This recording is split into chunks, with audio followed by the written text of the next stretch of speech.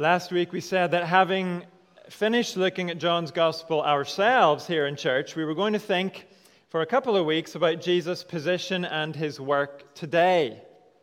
The end of John's Gospel told us that after rising from the dead, Jesus was returning to heaven, or in Jesus' own words, he was ascending to his Father. But we saw that when he ascended to heaven, Jesus did not retire.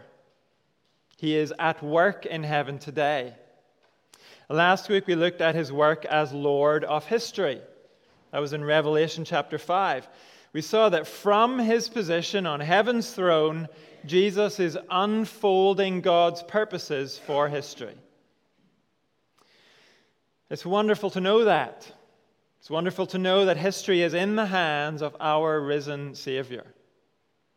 But for some of us, that might seem a little impersonal. We might think it's great that he's overseeing and directing the affairs of world history. That is reassuring. But does Jesus see little old me in my little place? Does Jesus have help for me in my struggles and challenges? Well, if you're wondering that, the good news is, yes, he does see you. And yes, he does have help for you. The risen Jesus is our representative in heaven. So turn with me to Hebrews chapter 4, where we're going to see that truth. If you're using a church Bible, it's page 1204, and in the larger print Bibles, 1865. Hebrews chapter 4. The book of Hebrews was written to encourage weary Christians. And it does that by pointing them to Jesus, by pointing us to Jesus today. For 13 chapters, the book of Hebrews tells us Jesus is God's gift to you. Jesus is your treasure. Look at what you have in Jesus. And in the first part of chapter 4, the writer of Hebrews tells us Jesus is our rest giver. He's the one who gives us peace at the center of our being.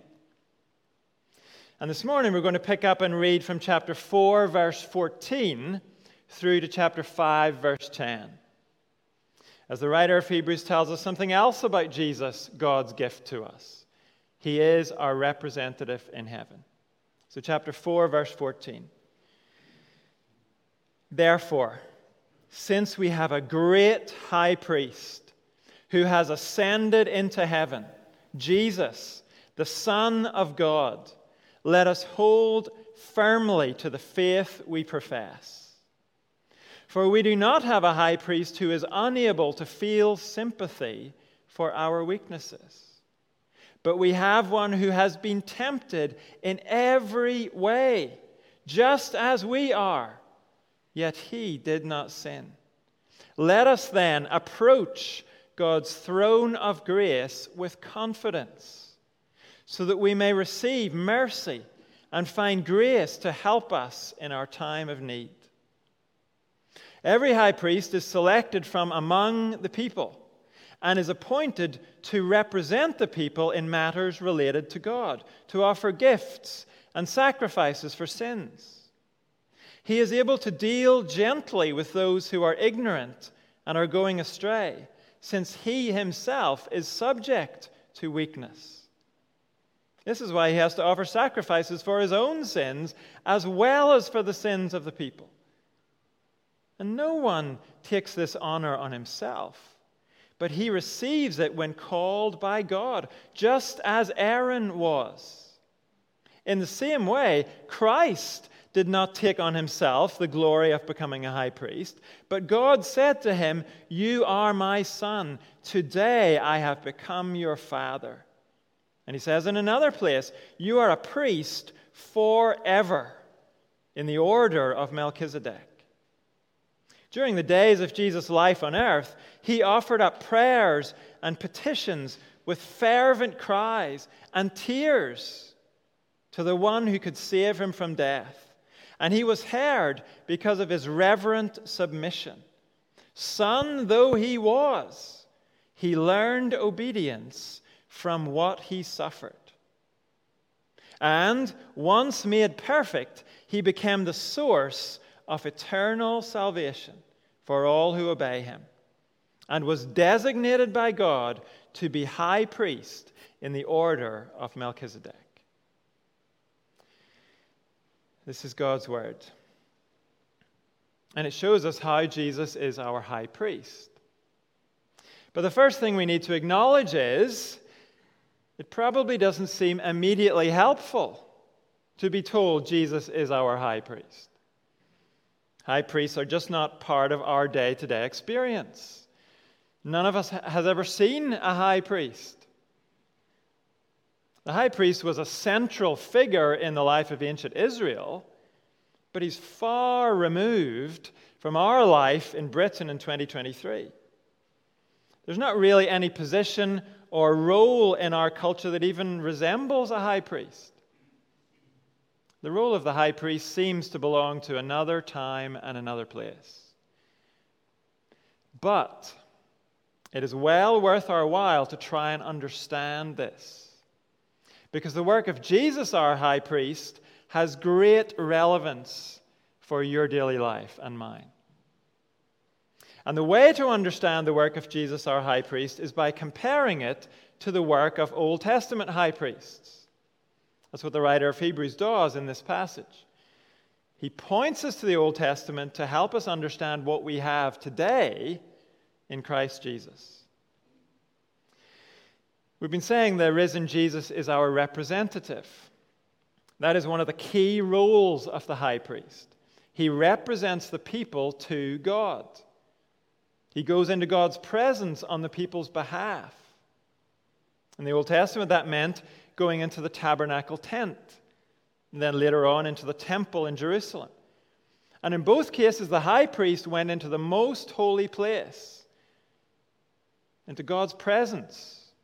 And he went there alone to represent everyone else. He went to obtain mercy and grace from heaven for the people. And here, our passage starts by showing us where Jesus Christ has gone on our behalf. Chapter 4, verse 14. We have a high priest who has ascended into heaven, Jesus, the Son of God. The tabernacle tent is long gone. The temple in Jerusalem is gone, but that doesn't matter, because Jesus Christ has gone right to the throne room of heaven to represent us.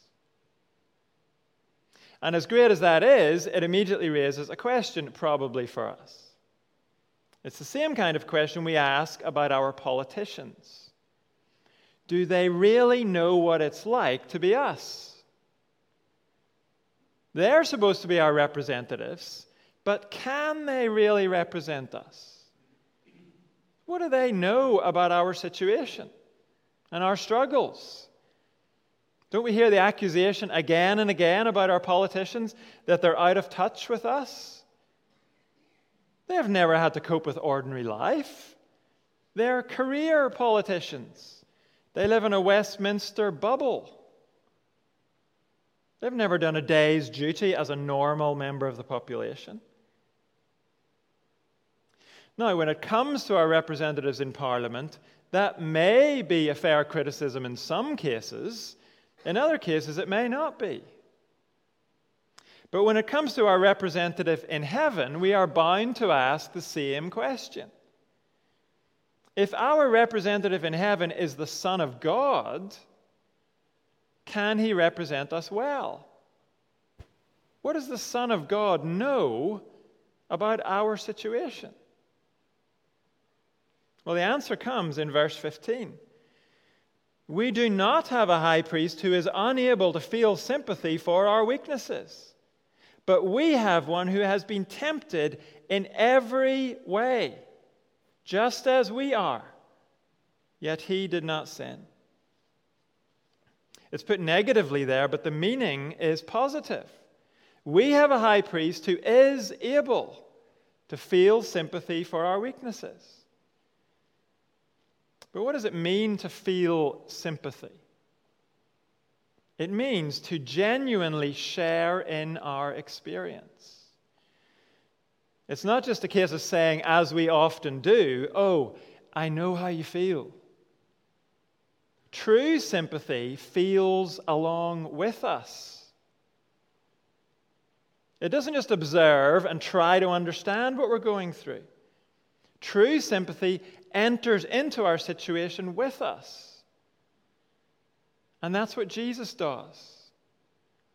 Someone has said Christ's sympathy is so strong that our problems become His. Those problems are described here as weaknesses. This is talking about our human frailties. The weaknesses that we have just because we're human beings with human minds and human emotions in human bodies.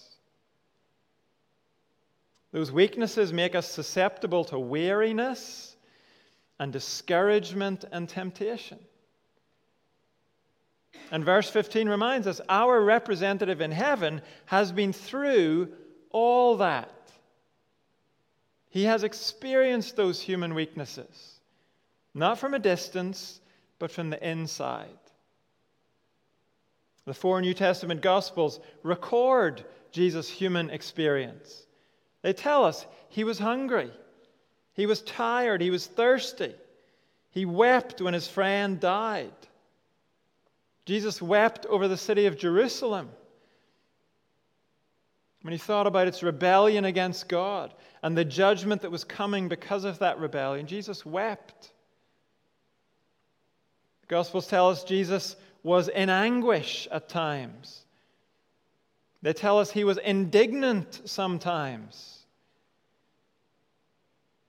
Jesus was not like Iron Man, protected from real life by a suit of armor. Jesus didn't magically glide over difficulties. He didn't dodge them. He was a true human being. He knows the full range of human emotions, desires, and experiences. Have you ever been misunderstood? Jesus knows what that feels like. Have you ever been mocked? Have you been rejected? Have you been betrayed? Have you been at the very end of your tether? Jesus knows what that feels like. And He knows the full length and breadth of temptation, we're told here. Verse 15 says He's been tempted in every way, just as we are. If you want more detail on that, read Matthew chapter 4 later on. In that passage, you'll find Jesus being tempted to doubt God's faithfulness. You'll find Jesus being tempted to test God His Father by making a wild, reckless leap and expecting God to keep Him safe. Jesus faced that temptation. You'll find Jesus being tempted to listen to the devil's promises of prosperity and success without obedience to God. I think those temptations that Jesus faced cover all the bases when it comes to the kind of temptations you and I face. I think all of our temptations would fit into one of those categories. Doubting God's faithfulness, testing God, and listening to the devil's promises instead of obeying God. During His years on earth, Jesus became fully acquainted with our human experience. And that first-hand understanding has given Him the gift of sympathy for you and for me. Whenever someone has led a sheltered life, it can make them either patronizing toward others or harsh toward others. When we haven't walked in other people's shoes, it can be very difficult for us to show patience and understanding. It can be difficult for us to help because we don't really, truly get them. But Jesus Christ did not lead a sheltered human life. And so, in words from later in this passage, Jesus is able to deal gently with us. He's able to deal gently with us when we come back to him again and again and again, struggling with the same issue. He doesn't explode in anger or exasperation. Nor does he wave us away like he just can't figure us out. Jesus deals with us. He knows how to. And he deals with us gently. But maybe, as we've been speaking about this, some of you have spotted what looks to be a fly in the ointment here. What looks to be a flaw in this scenario. Because verse 15 says, he was tempted in every way just as we are, yet he did not sin. See, you might be thinking, can he really understand us? If he never sinned, can he really have felt the full pressure and weight of the temptation that I feel? Well, a writer called Paul Tripp helps us to see that actually the fact that Jesus never sinned means he has felt more pressure and weight of temptation than you or I have. Paul Tripp asks us to imagine a strong man who performs at a carnival by bending steel bars. Just picture that in your mind for a moment. The first bar that the strong man bends is half an inch thick. He bends it to 90 degrees and then it snaps. Then he picks up another steel bar. This one is an inch thick. The strong man bends it. He keeps bending it way past 90 degrees, all the way until the two ends of the bar finally touch. But the bar doesn't break. So which bar endured the most pressure? It was the second one, the one that didn't break. And Paul Tripp explains, on earth, Christ was like that second bar. Because he never gave in, because he did not run away, because he never went where temptation would lead, but stood strong until that moment of temptation was over, he endured the full power of temptation. Like the bar that didn't break at 90 degrees, but was bent all the way until its ends touched. Christ endured stress, pain, suffering, and sacrifice of an intensity that we will never face because he did not break. He endured everything the world could throw at him. Jesus knows way more about temptation than you or I do. So he can certainly understand whatever temptation you are facing. And in response to that, we might say, okay, that is helpful, but it is still true that Jesus doesn't know what it's like to sin. That is something he has not experienced. That's right. But think about this. What is it that stops you and me from truly understanding other people? What is it that keeps you and me from fully entering into another person's situation? Isn't it our sin? Isn't it our sin that makes us more interested in our own situation than in other people's situations?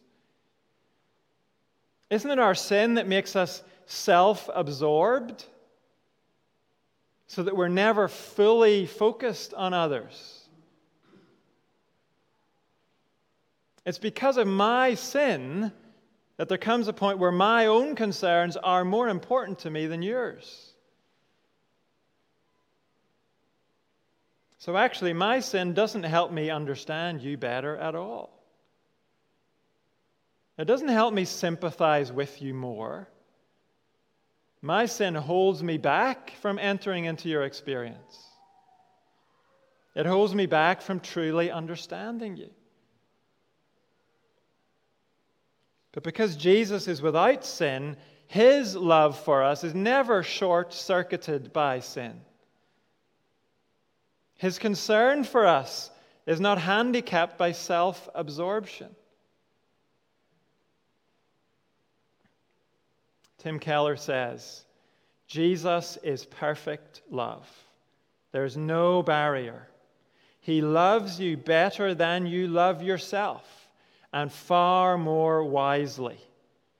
He goes down deep into our pain and feels it with us. Your representative in heaven knows you. He is for you in a way that no one else will ever be for you. And he can help you. Verse 16. Let us then approach God's throne of grace with confidence, so that we may receive mercy and find grace to help us in our time of need. This is an encouragement to pray, and to pray freely and openly. As you and I begin to grasp who it is we're praying to, then our prayers will be free and open. We're not talking to a headmaster who's frowning on us. We're not talking to a prosecutor who's waiting to catch us out. Our representative in heaven knows us, and he feels with us. He knows exactly the mercy and the grace we need. The message of these verses is that Jesus shares our experience and is ready to help us. So whatever state you are in today, please understand this. Through Jesus Christ, you have access to the throne of the universe. And you are understood there in a way no one else understands you. Heaven understands you better than anyone on earth ever will.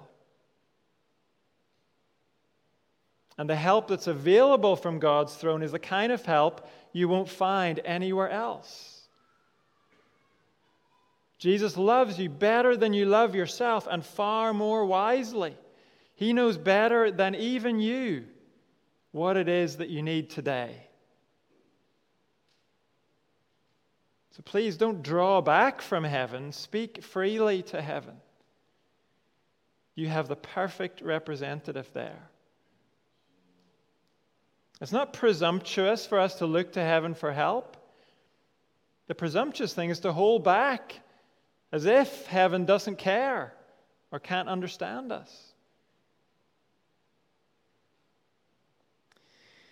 A representative in heaven can help us in our situation, but he can do even more than that. He offers an eternal cure for our situation. The Son of God came to earth not only so he could feel our pain and help us through it. He came to solve the root problem of our pain.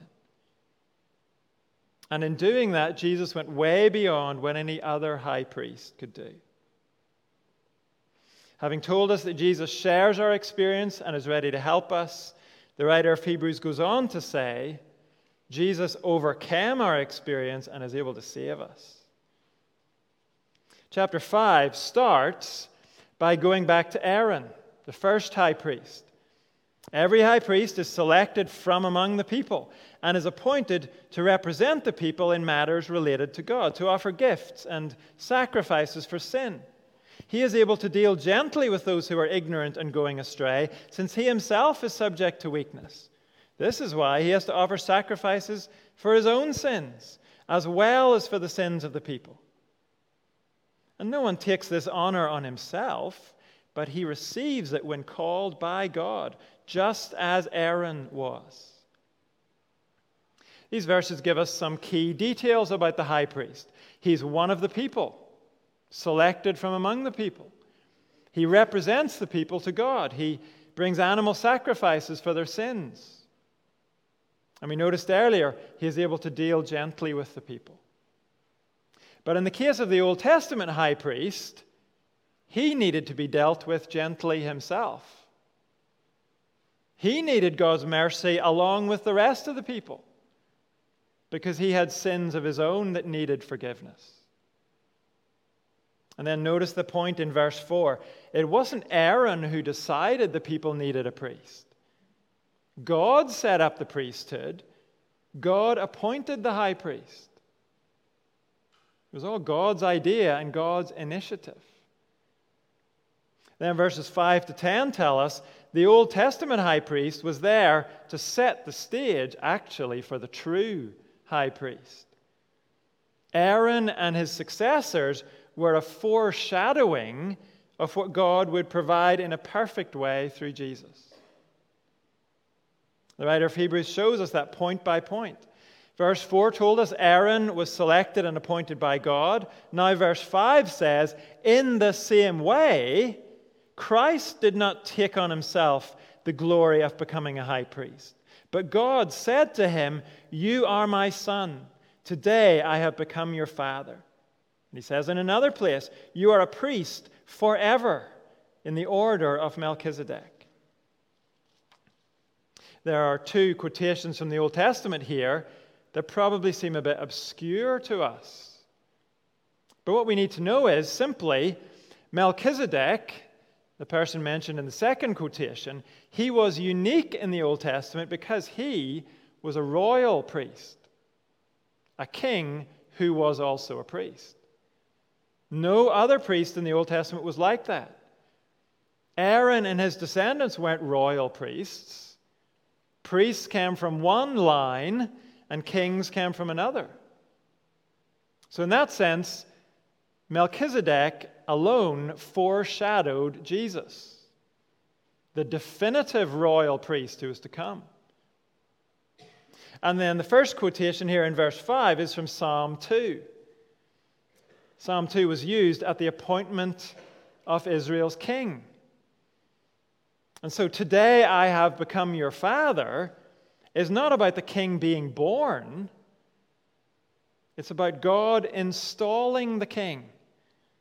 These are words of inauguration or coronation. And here, in Hebrews 5, those words are applied to Jesus being installed as God's royal high priest. And the point of verses 5 and 6 together is that just as Aaron didn't claim the priesthood for himself, neither did Jesus.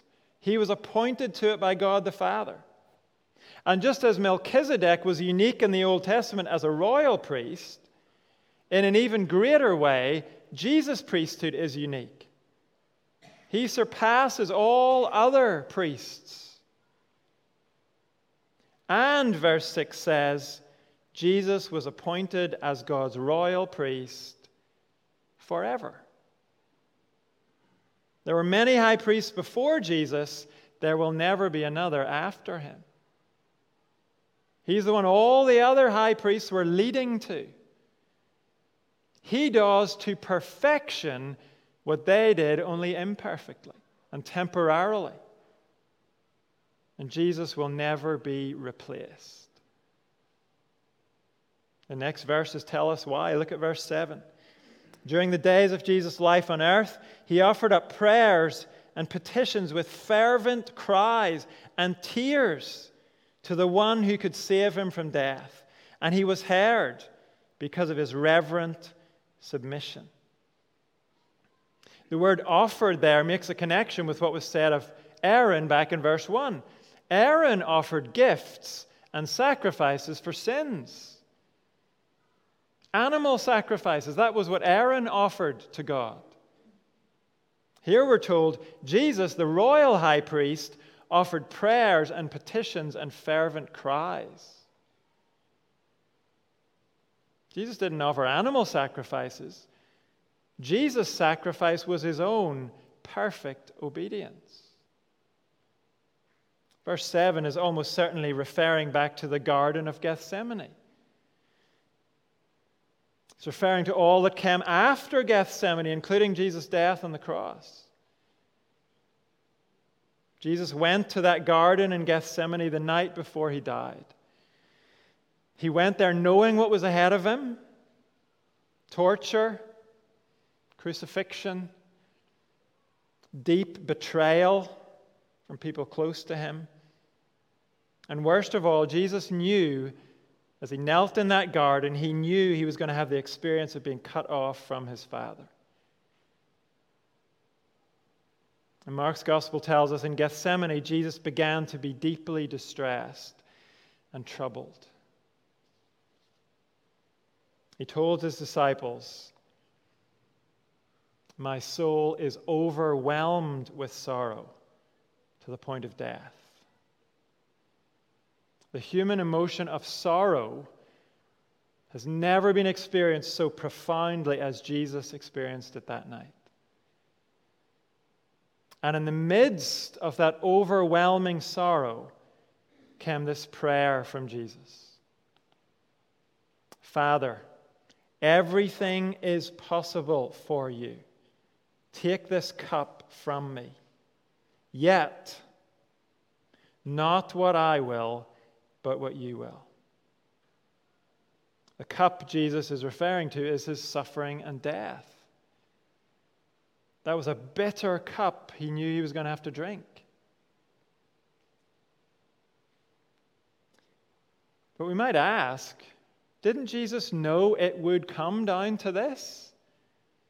Didn't he know long before this night in the garden? Didn't he come to earth determined to go to the cross? Yes and yes. Jesus had spoken many times about how the cross must happen. He told his disciples he came to earth for the cross. So what is going on in the garden? In the garden, Jesus was experiencing what it means to obey God fully. No human being had done that ever before. And Jesus himself had not been through this before. In the garden, Jesus was in uncharted territory. The territory of obeying when he felt overwhelmed with the desire to turn back and turn away. But in that darkest situation, under that full pressure and weight of temptation, Jesus reverently submitted to go through with what he came to do. And verse 7 says, he was heard. And because we know the rest of the story, we know that being heard did not result in Jesus avoiding death. Being heard meant the Father did not abandon his Son to death. He vindicated his Son by raising him from the grave. And beyond that, raising him to his throne in heaven. Well, what's the point of all this? Why did Jesus have to pass through these depths of sorrow and suffering? Sorrow and suffering that felt overwhelming. It was to provide us with a perfect, fully qualified high priest. Look at verse 8. Son though he was, he learned obedience from what he suffered. And once made perfect, he became the source of eternal salvation for all who obey him. We might do a double take when we read those verses. Can that be right? In verse 8, first of all, how could the Son of God learn obedience? Well, this is not saying Jesus was a little bit rebellious and he needed to be brought in line. No, he learned obedience by being obedient all the way to the cross. He learned by experience what it means to obey in the face of overwhelming sorrow and temptation. Until he came to earth, the Son of God had not had that experience. And going through that experience made him completely fit to be our high priest. That is what made perfect means in verse 9. It means Jesus' experience made him perfectly qualified for the role he'd been given. Only by experiencing the depths of human pain and temptation could Jesus come to sympathize fully with our weaknesses. And only by being obedient in the depths of his own weakness could he become the source of eternal salvation for all who obey him. Jesus' sacrifice on the cross was perfect.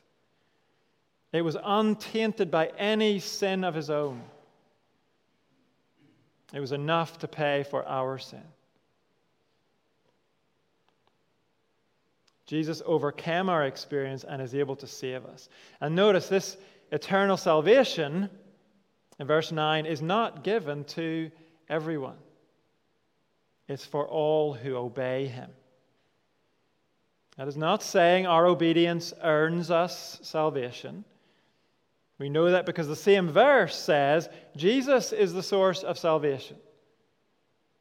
It's not achieved by our effort. It's achieved by his on the cross. But what we are being told in verse 9 is that we cannot receive eternal salvation without a commitment to Jesus.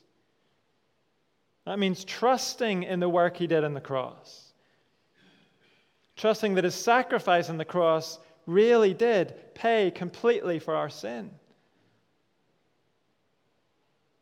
And a true commitment to Jesus will lead us to live for him.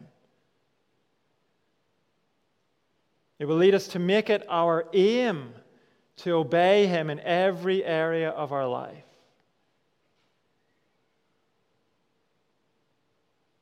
And right at the end here, verse 10 reminds us, God the Father is not reluctant in all of this. He was the one who took the initiative and designated Jesus to be our representative in heaven.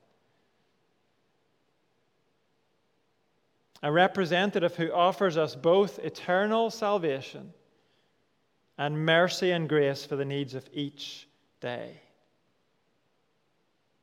Mercy and grace to follow him in obedience, even when we think it's beyond us. Even in situations where we have failed 1,000 times before. There is mercy and grace for us. Jesus has gone further in his obedience than any of us ever have. Jesus can lead us to new experiences of reverent submission to God. So look to him for that this week. Come to him committed to obedience, and he will help you in your time of need. Never ever think that your situation is the one situation that's too tough for his mercy and grace to bring you through it.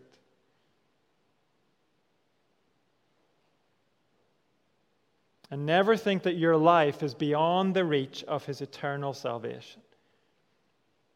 Come to him for that if you haven't done so. Come trusting that he has done enough to save you. Whatever your life has been like up to this point. In the life and death and heavenly ministry of Jesus Christ, God has provided all you will ever need.